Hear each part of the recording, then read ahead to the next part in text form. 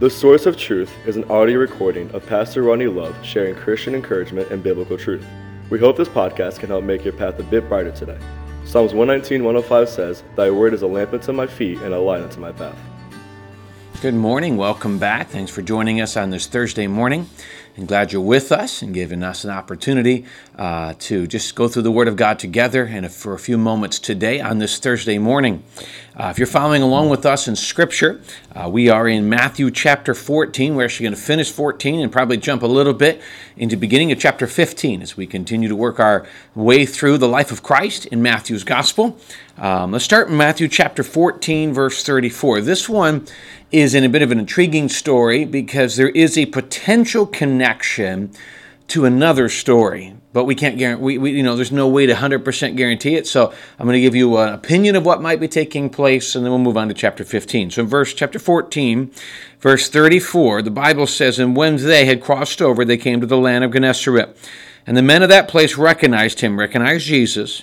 They sent out into all that surrounding region, brought to him all who were sick." Catch this.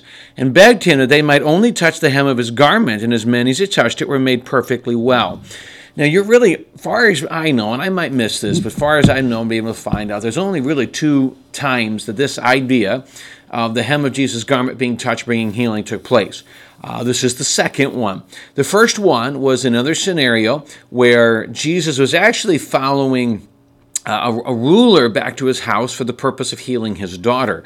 Jairus, I believe, was the name. The daughter ultimately died, and Jesus healed and brought her back from the dead.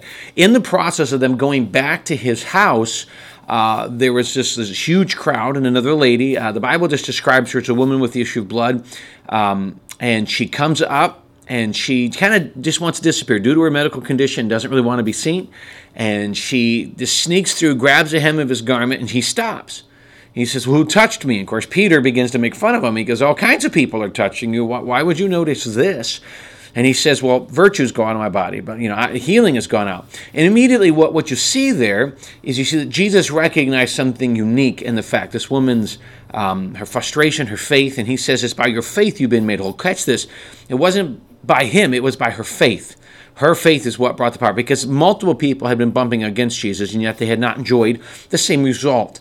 Well, then later on, we see this unique scenario. Again, you can't guarantee to connect these two stories, whether this is something she told people and it ran with it, or her story came out that she did this. But you get to another section later where in another situation where people came, instead they didn't necessarily come out and ask for healing. They just touched the hem of his garment. Somehow, and this is my opinion, I can't prove it either way, but I wonder if somehow she had told or other people told of her story.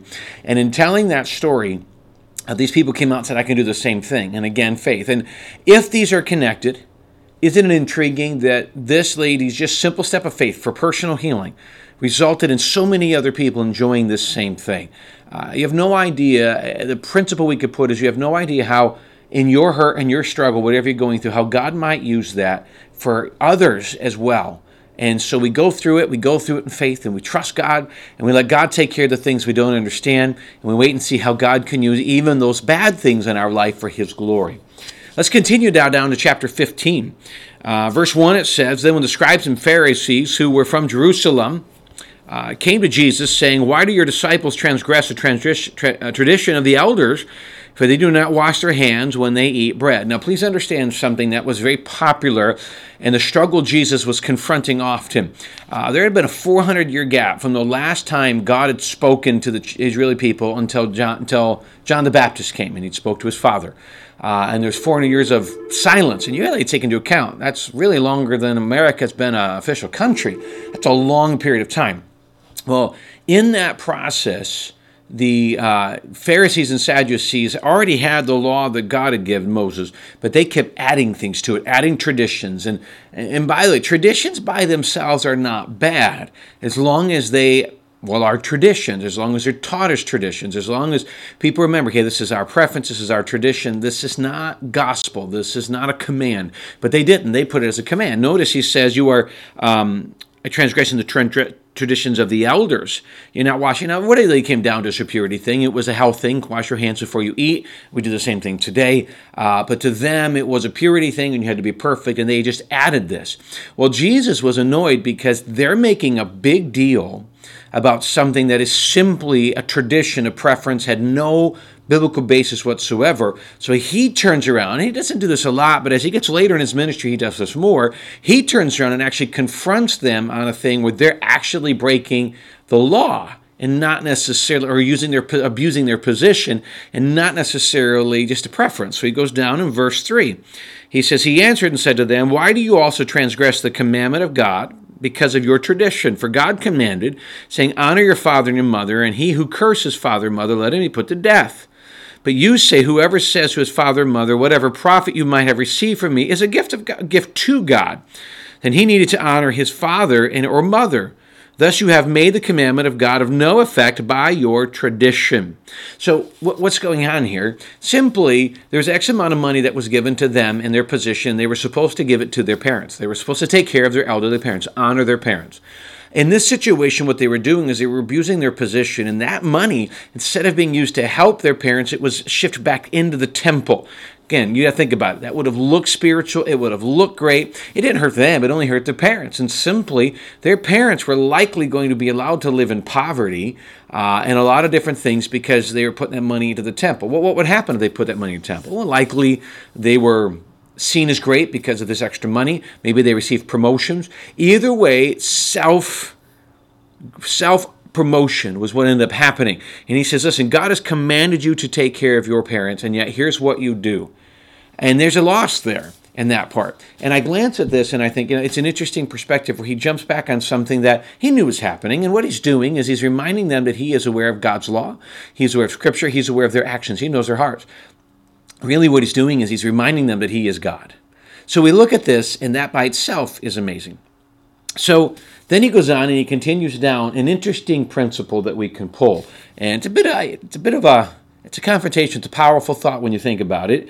He goes down, verse 7, hypocrites, well did Isaiah prophesy about you, saying, these people draw near to me with their mouth and honor me with their lips, but their heart is far from me. And in vain they worship me, teaching as doctrines the commandments of men. Now, catch this. They honor me with their lips, but their heart is far from me. They say the right things. They profess the right things. They might even teach the right things, but their heart, their internal soul, their actions are far from me. Okay, they know what to say. They sound religious. They sound good. They sound Christian. But in reality, they're not. They're empty. They're fake.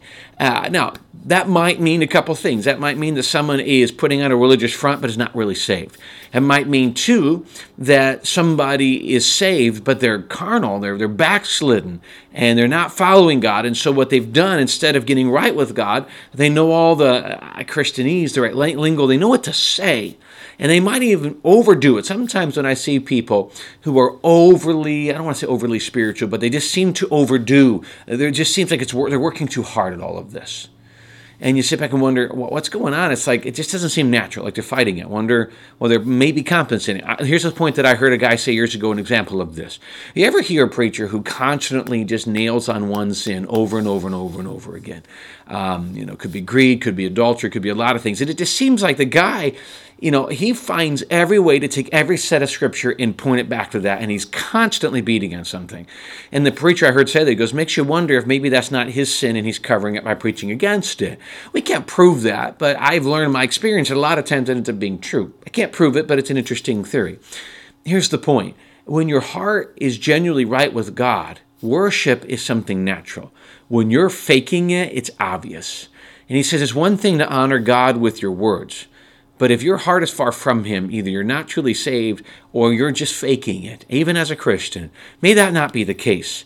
And we'll talk tomorrow more about our lips and our words and how they can just be, they need to be used correctly. But it's an interesting principle here as he confronts them and really comes down to it. You know what to write, you know the right things to say, and you've chosen to follow. And this, by the way, go back to that first set of verses. I'm going to finish with this thought. they have chosen to follow traditions that God did not put in Scripture while ignoring what God put in Scripture. Be very careful when you find somebody who sits a command of Scripture that maybe wasn't for the church age, or maybe wasn't, it's for just the Jewish people, or historically doesn't fit. And a lot of times they hold on to really heavy traditions that aren't in the New Testament. They aren't for us, and they ignore other things. And that's what they do. Got a lot of tradition, a lot of personal standards or whatever, but they miss some simple things in Scripture. Let the Word of God be the basis we hold on to. And watch someone who doesn't have a balance. Usually if they're overbalanced in one area, they are in the other. Thanks again for joining us today as we look in the Word of God. We continue through the book of Matthew. Stick with us as we continue verse by verse, section by section, examining Matthew's gospel and learning and walking through the life of Christ. Thanks again for joining us today. We look forward to seeing you again.